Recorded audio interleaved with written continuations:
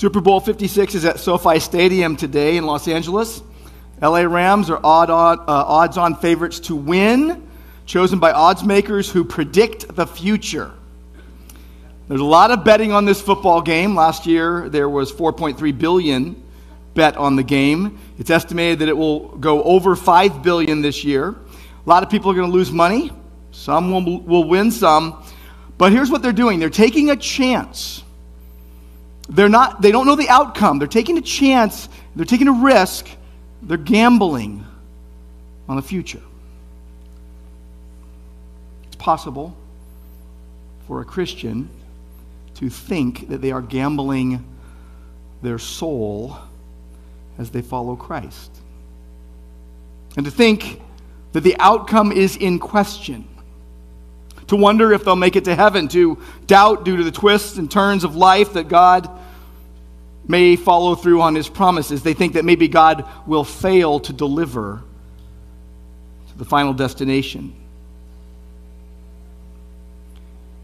Added to that, mankind is moving further and further away from God, resisting and rebelling and refusing his rule. They're gambling that he will ignore their sin. And yet, the Christian life is no gamble. God's decreed will is 100% certain. There is no doubt with regard to what God has predestined and predetermined and promised to do. Christian hope is no gamble. It is surer than the rising and setting of the sun. It is surer than death and taxes. And what we will see today in 1 Thessalonians 5:23 and 24, it's all because God is faithful. He is faithful. He will do everything he promised to do. You're not gambling your soul when you follow Christ. I love 1 Thessalonians. We're coming to the end, the last few verses.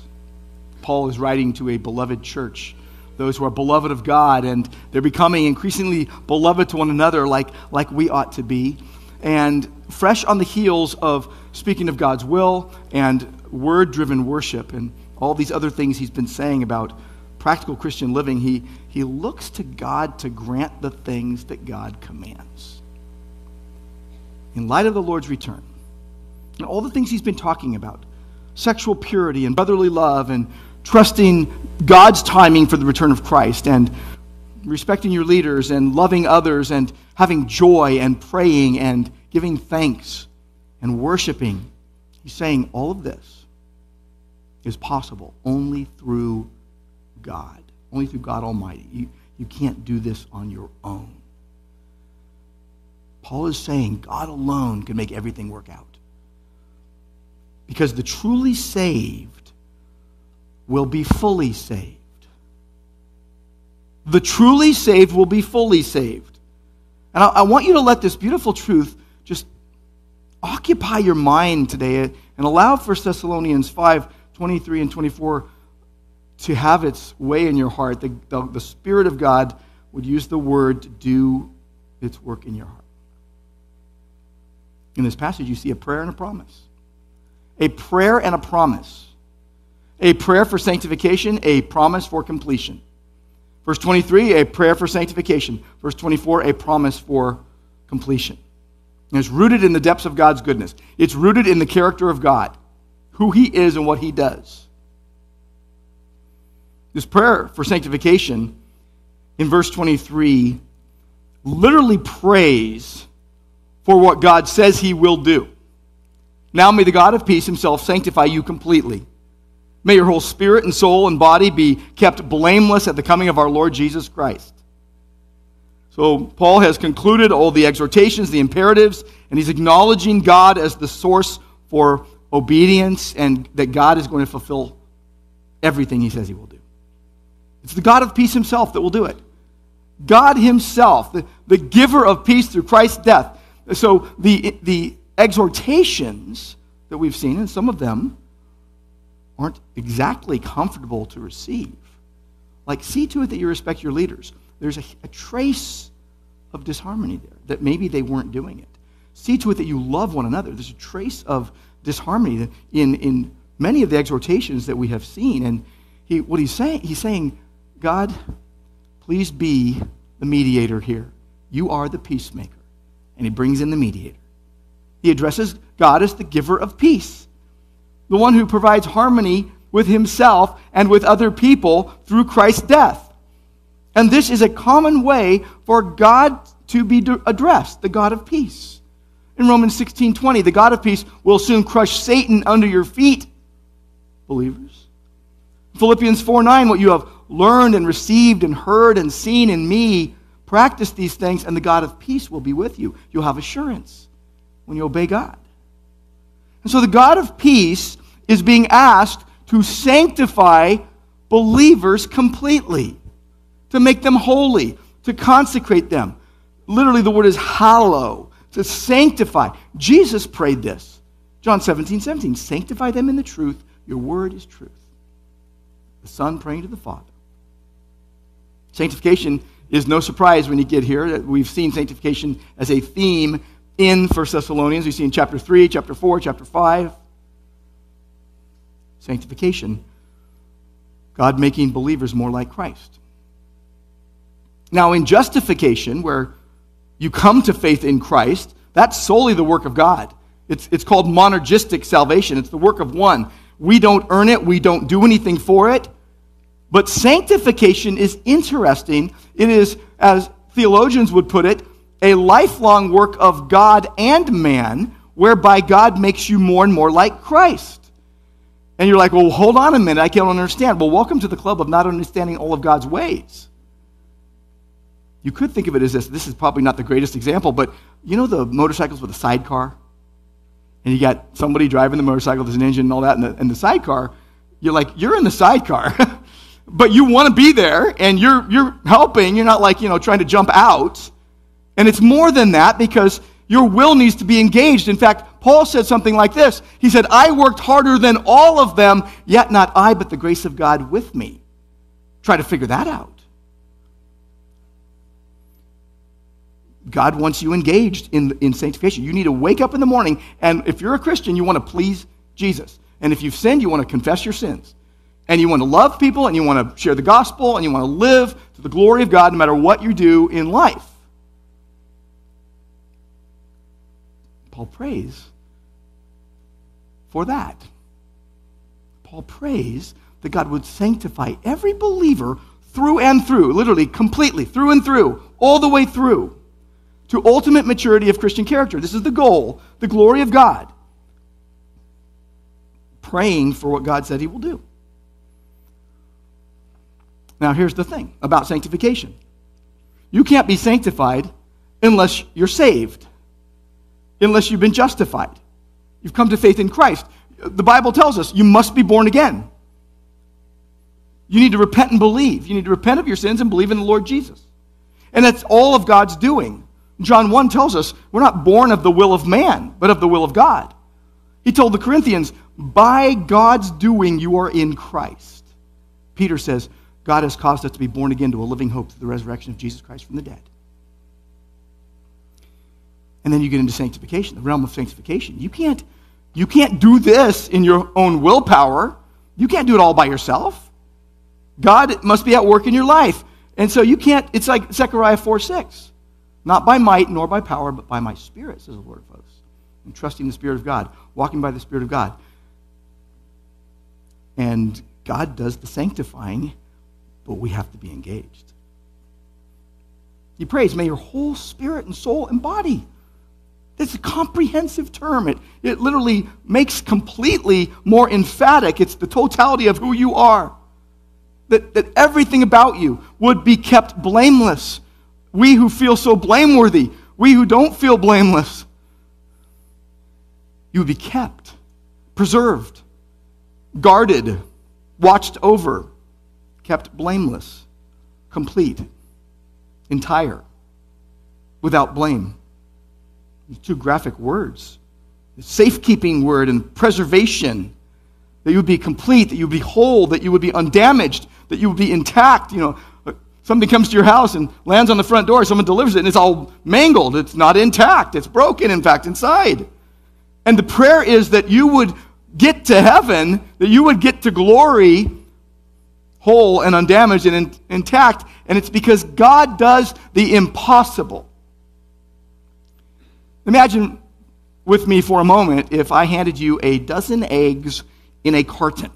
You know what I'm saying? And they're cold. They're like ready to make an omelet or, do the Rocky thing and put it in a glass of milk and just drink it down.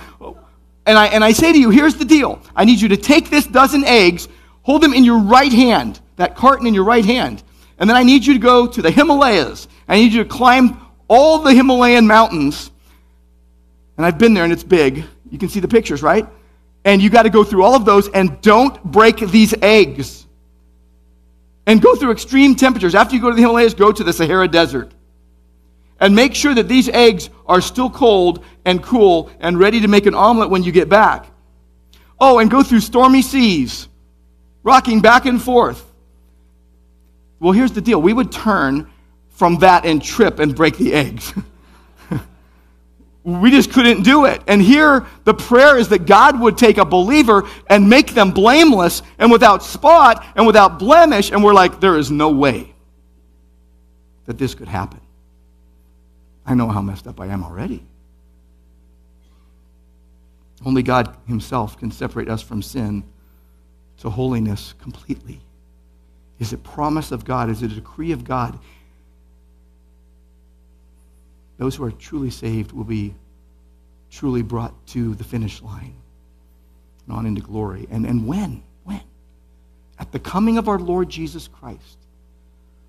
I like to say that if you're a believer, it's until Jesus comes or you go to be with him, whichever comes first.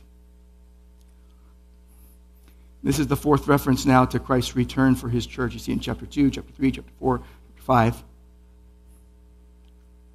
As a prayer for those chosen of God to be pleasing to God, to be holy. And it goes all the way through the whole Bible. This thread runs all the way through. Leviticus 20, verse 8. Keep my statutes, do them, obey me. I am the Lord who sanctifies you.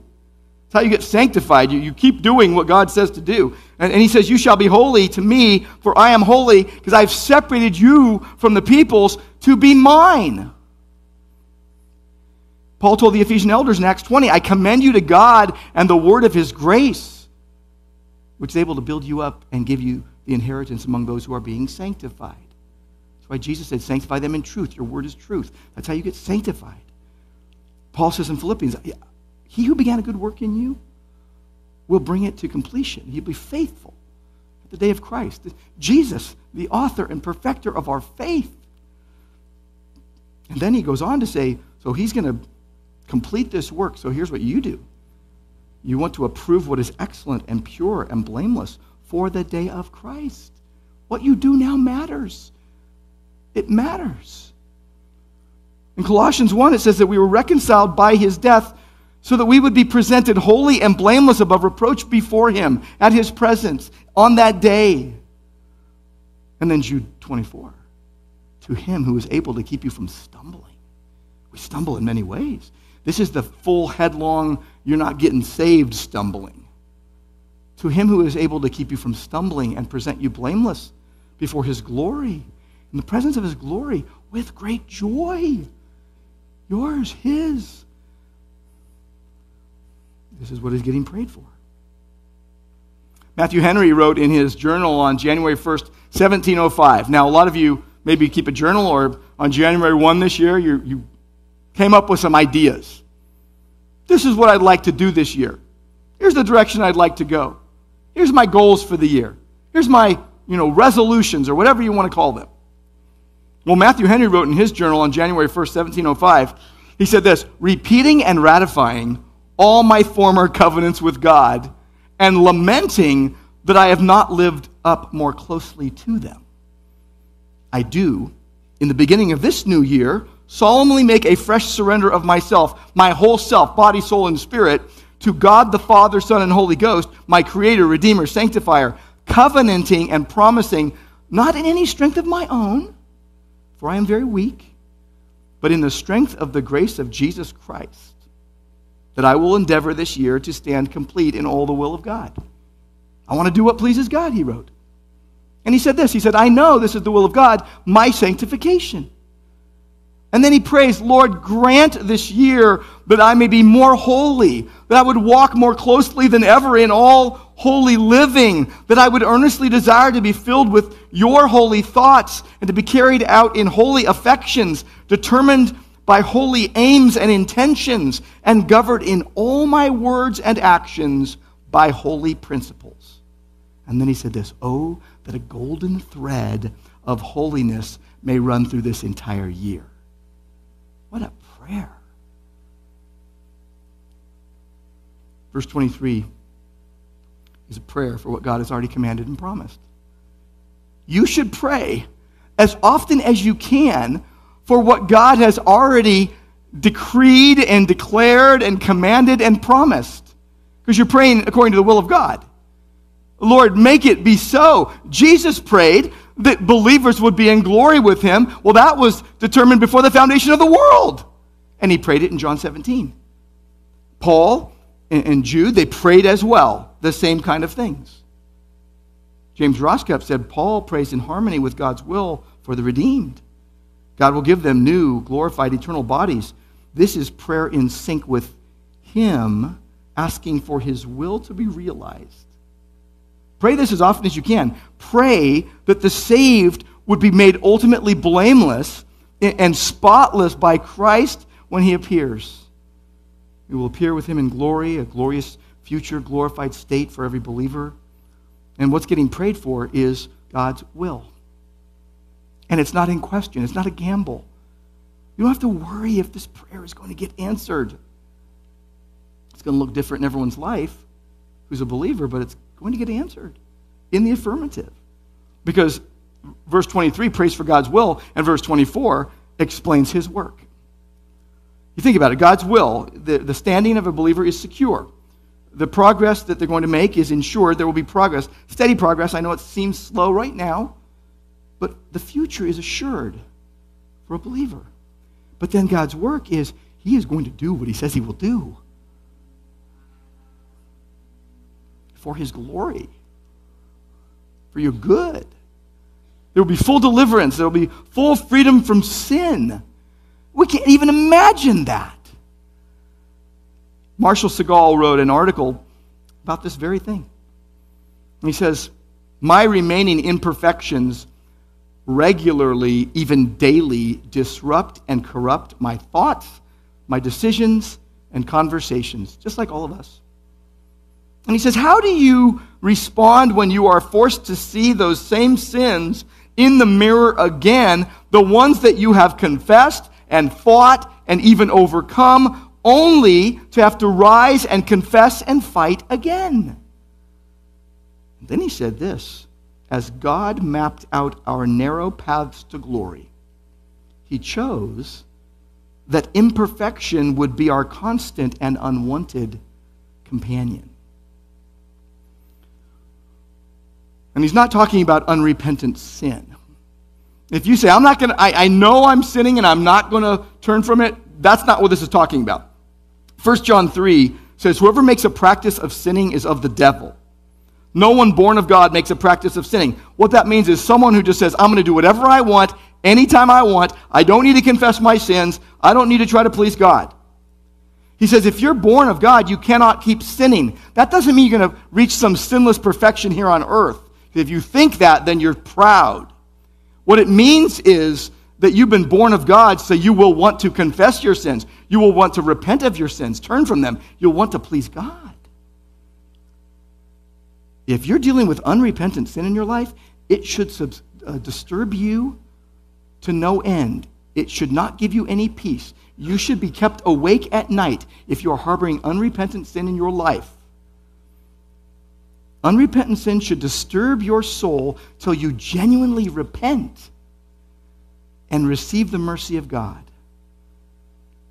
But the truth is, for every true believer, sin remains, but it must not reign in your life. It must not rule in your life, because Christ is Lord.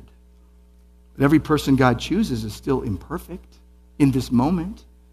And what the truth is the remaining sin in your life, is forgiven and expiring. I like how Segal put it that way. It's expiring.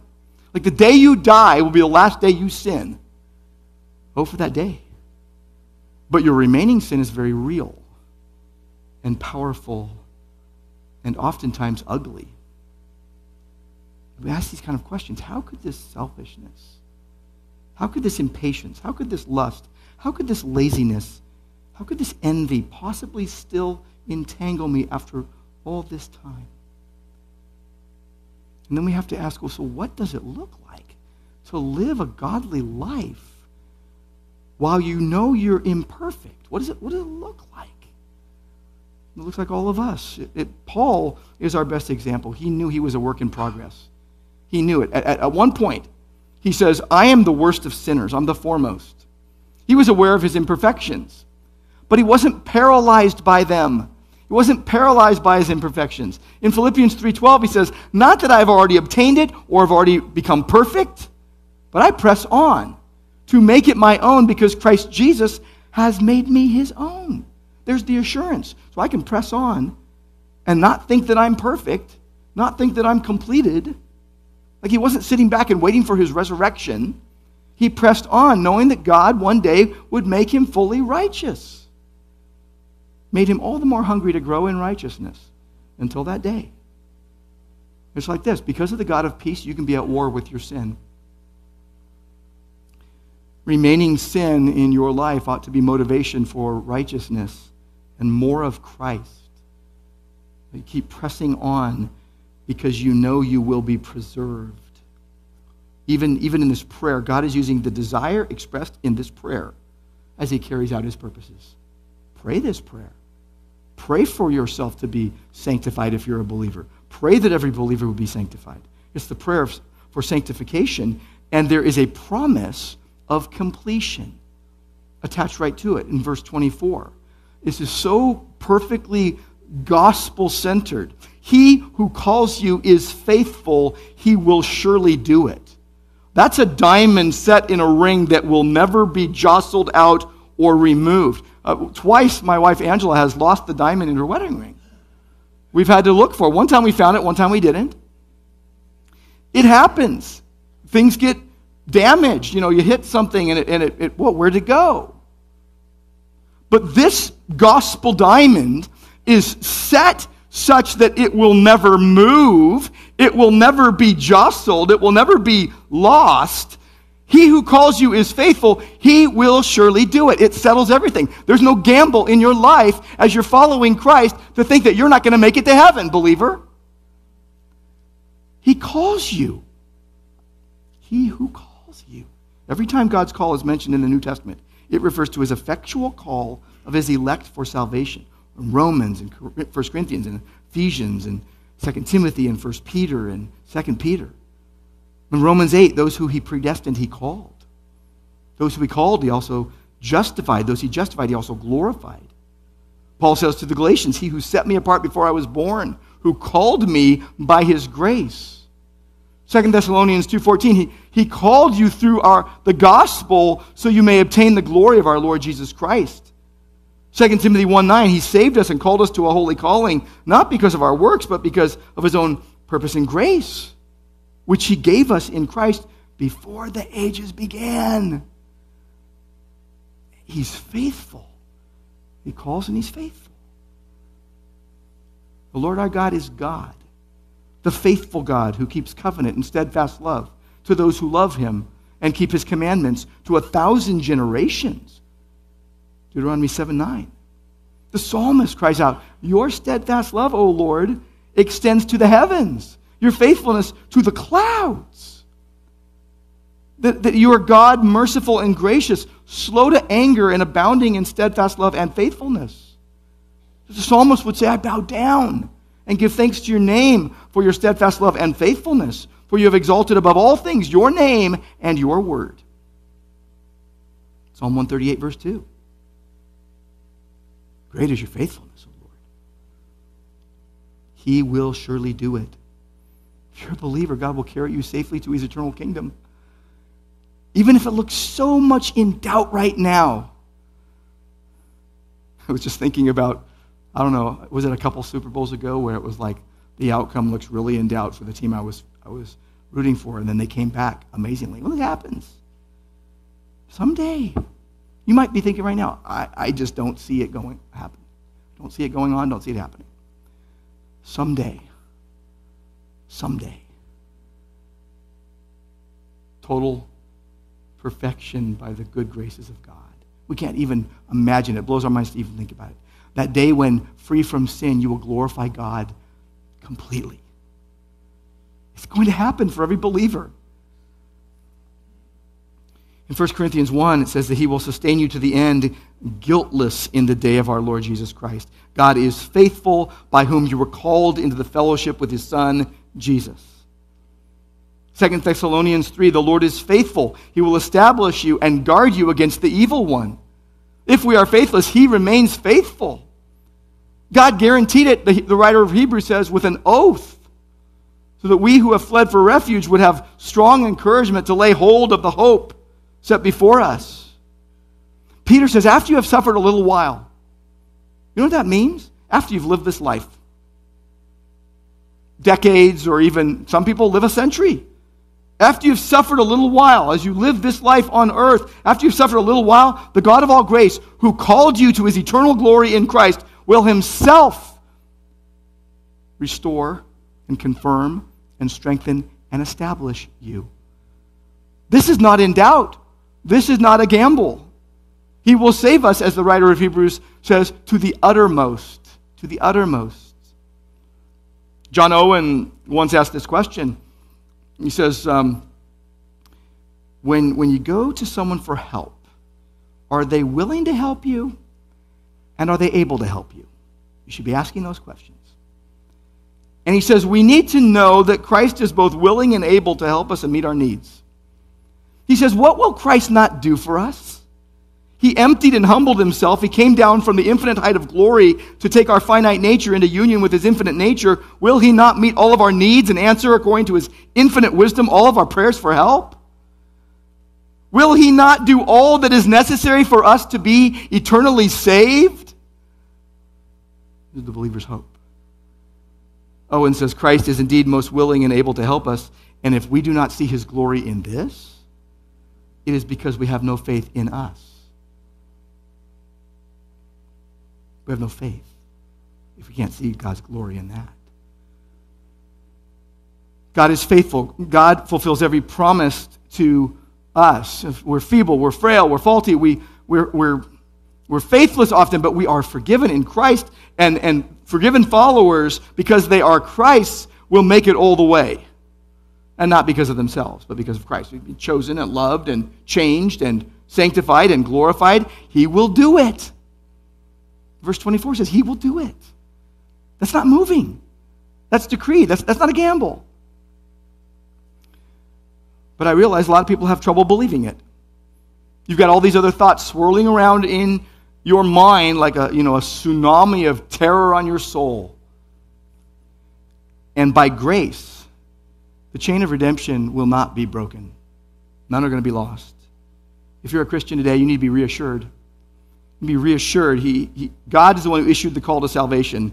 God's going to bring to pass what he promised. You think about Romans 4, and it's talking about Abraham, and he was fully persuaded that God was able to perform and promise to do what he said he had promised. He was able to perform it. He called, he will do it. It was in the future tense.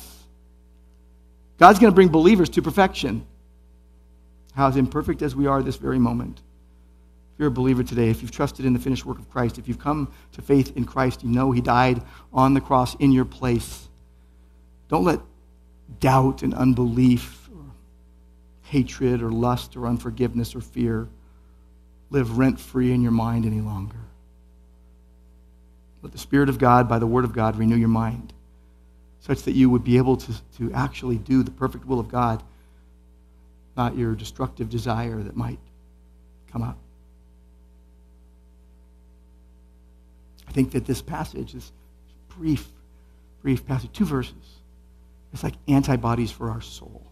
Bolsters your soul, strengthens your soul, such that you wouldn't want to hear these verses and walk away unchanged. that you wouldn't want to hear these verses and continue unresolved.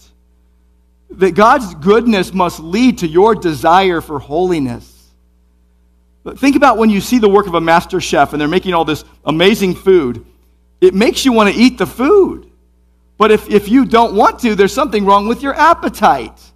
You need to have an appetite for God and for His goodness and glory and for His word and for wanting to get up in the morning and say, I want to please the Lord. I want to please God. And to do that, you're going to need to, this is where it gets down to the very basic life of a Christian. You need to have a heart that is examined regularly by you. The Spirit of God search your heart with the Word, and that you need to think it through. You need to have a mind that is being renewed by the Spirit through the Word. You need to have a conscience that is clear. Robert Murray M'Cheyne lived from 1813 to 1843, and he pastored St. Peter's Church in Dundee from 1836 to 1843. You did the math in his life, he actually died before age 30. But he left an impactful legacy. And his life, a very short life, was marked by communion with Christ and by commitment to holiness and compassion for the lost. And he would often pray, Lord, make me as holy as a redeemed sinner could be. Make me as holy as a pardoned sinner can be made. But his prayers for holiness went hand in hand with a resolve to diligently watch over his own soul. And he wrote out a plan he called Reformation. He wanted to guard his heart and cultivate his relationship with the Lord. And he had this conviction. He had these 3 commitments. He said, I want to maintain a conscience void of offense. I want to always be washed in Christ's blood. And secondly, I want to be filled with the Holy Spirit at all times. And third, I want to become like Christ. He wrote things like this. I ought to confess my sins more and see the vileness of my sins. I ought to look at my sins in light of the holy law, God's countenance, the cross, the judgment seat, hell, and eternity. He wrote, I feel when I've sinned immediate reluctance to go to Christ because I'm ashamed. I feel as if it would do no good to go to Christ. And 1,000 other excuses, and I'm persuaded that those are all lies from hell. He said there is neither peace nor safety from deeper sin, but only in going directly to Christ, God's way of peace and holiness. He wrote, I must never think a sin too small to immediately need the blood of Christ, or too great, too aggravated, too presumptuous, to hinder me from fleeing to Christ. He said, I am tempted to think, now I am an established Christian, and I have overcome this or that lust so long, there is no fear that I may venture near the temptation. This, he said, is a lie of Satan. He said, I ought to pray and labor for the deepest sense of my utter weakness and helplessness that ever a sinner felt. My only safety is to confess my helplessness and rest on the arm of omnipotence. And he wrote, if I could hear Christ praying for me in the next room, I would not fear 1,000,000 enemies. Yet the distance makes no difference. He is praying for me. Self-examination, of course, was only the first step. He also wrote, learn much of the Lord Jesus. For every look at self, take 10 looks at Christ. He is altogether lovely. His goal was greater communion with Christ. His goal was an enjoyment of Christ. That should be our goal. We live this life, and we want to live with a clear conscience. That means that you would be aware that you are accountable to a all-knowing, all-powerful, holy God. That as a Christian, you would know that a conscience is bound by the Word of God, even if you suppress the truth. You think about it, you know right and wrong, and then what happens is you make rules for yourself in your life. But sometimes you make rules for other people and try to impose them on them. Andy Naselli and J.D. Crowley wrote a book called Conscience. And they noted this. I thought it was interesting, and I think it's important. No one's conscience perfectly matches God's will. As you understand God's revealed will more and more, opportunity to add rules to your conscience that God's word clearly teaches and eliminate rules that God's word treats as optional will be available. You will add rules to your conscience that the word of God says, do this. But you'll eliminate rules that are optional. They're not universal for every Christian. I would encourage you today as you think about this passage and about your life and about whether you're a Christian or not, but if you say, no, I'm a Christian, I'm a follower of Jesus, okay, then consider making one change today in your heart, in your life, that would increase your assurance in Christ's faithfulness, that would bolster your hope in Christ. What kind of change could you make in your life to make much of Christ? That you would be appropriately devastated by the magnitude of your sin, of course, but then you would be absolutely delighted in the magnificence of the Lord Jesus Christ, the only Savior. And really, this prayer for sanctification is aiming to that. I'm praying for what God says He wants and what He's going to do. I'm praying for preserving grace. And there is a promise of completion attached to it. He who calls you is faithful. He's reliable. He will surely do it. He will bring it to pass. He is able to do far more than we can ask or think. He has decreed it. In Isaiah 25:9, it says this. It will be said on that day, this is our God. We have waited for Him that He might save us. This is the Lord. Let us be glad and rejoice in His salvation. Every Christian today should believe it. Believe the gospel truth. The outcome is not in question. It is not a gamble. Do not wonder, believer, if you will make it all the way to heaven. Or doubt, due to all the twists and turns of life, that God may not come through, that He might fail to get you to His predetermined final destination. Think about God's providential orchestration of your life. It's like a beautiful jigsaw puzzle with thousands of pieces. And you can't see how all the pieces are going to fit together. You don't know what's coming next. Oftentimes in your life, you feel like you're blindfolded. But God has it all in hand. He is just and the justifier of the one who has faith in Christ. The debt has been paid. He has given righteousness. But we try to do all this funky math in our head about how it's not going to work out. Things are too messed up in my life. It's just not going to happen. Salvation math is beyond your comprehension. God is like the person who shows up in the big room full of people and no one can solve the math problem, and they go up to the chalkboard and they just write out everything out there and you're just like blown away. Wow. He's beyond that. Think about when you're driving to the store or even to work, or maybe you're taking a cross-country trip. Think about all the turns and the stops and the dangers and the pitfalls that happen, and you kind of think, if you think that, you could think, wow, that's amazing that I could get to that one destination, that one location from my starting point. And you have to say, wow, God providentially orchestrates life. But when you think of salvation, it's more miraculous. It's even more meticulous. God transforms a lost sinner, makes the dead to live, takes you through the gauntlet of daily living for however many years He's ordained, and finally brings you safely to the promised inheritance. And you haven't seen it yet, but you'll get there because God is faithful. If you're a true believer, you're chosen in Christ. You're born again to a living hope through the resurrection of Jesus. You're trusting in the finished work of Christ on the cross. Your substitute died in your place at the cross. But you have to keep telling yourself the truth over and over again. I'm chosen by Jesus. I'm secure in Him forever. That's not changing. I've been effectually called. I'm being faithfully kept. He's going to save me fully. If I'm truly saved, I will be fully saved.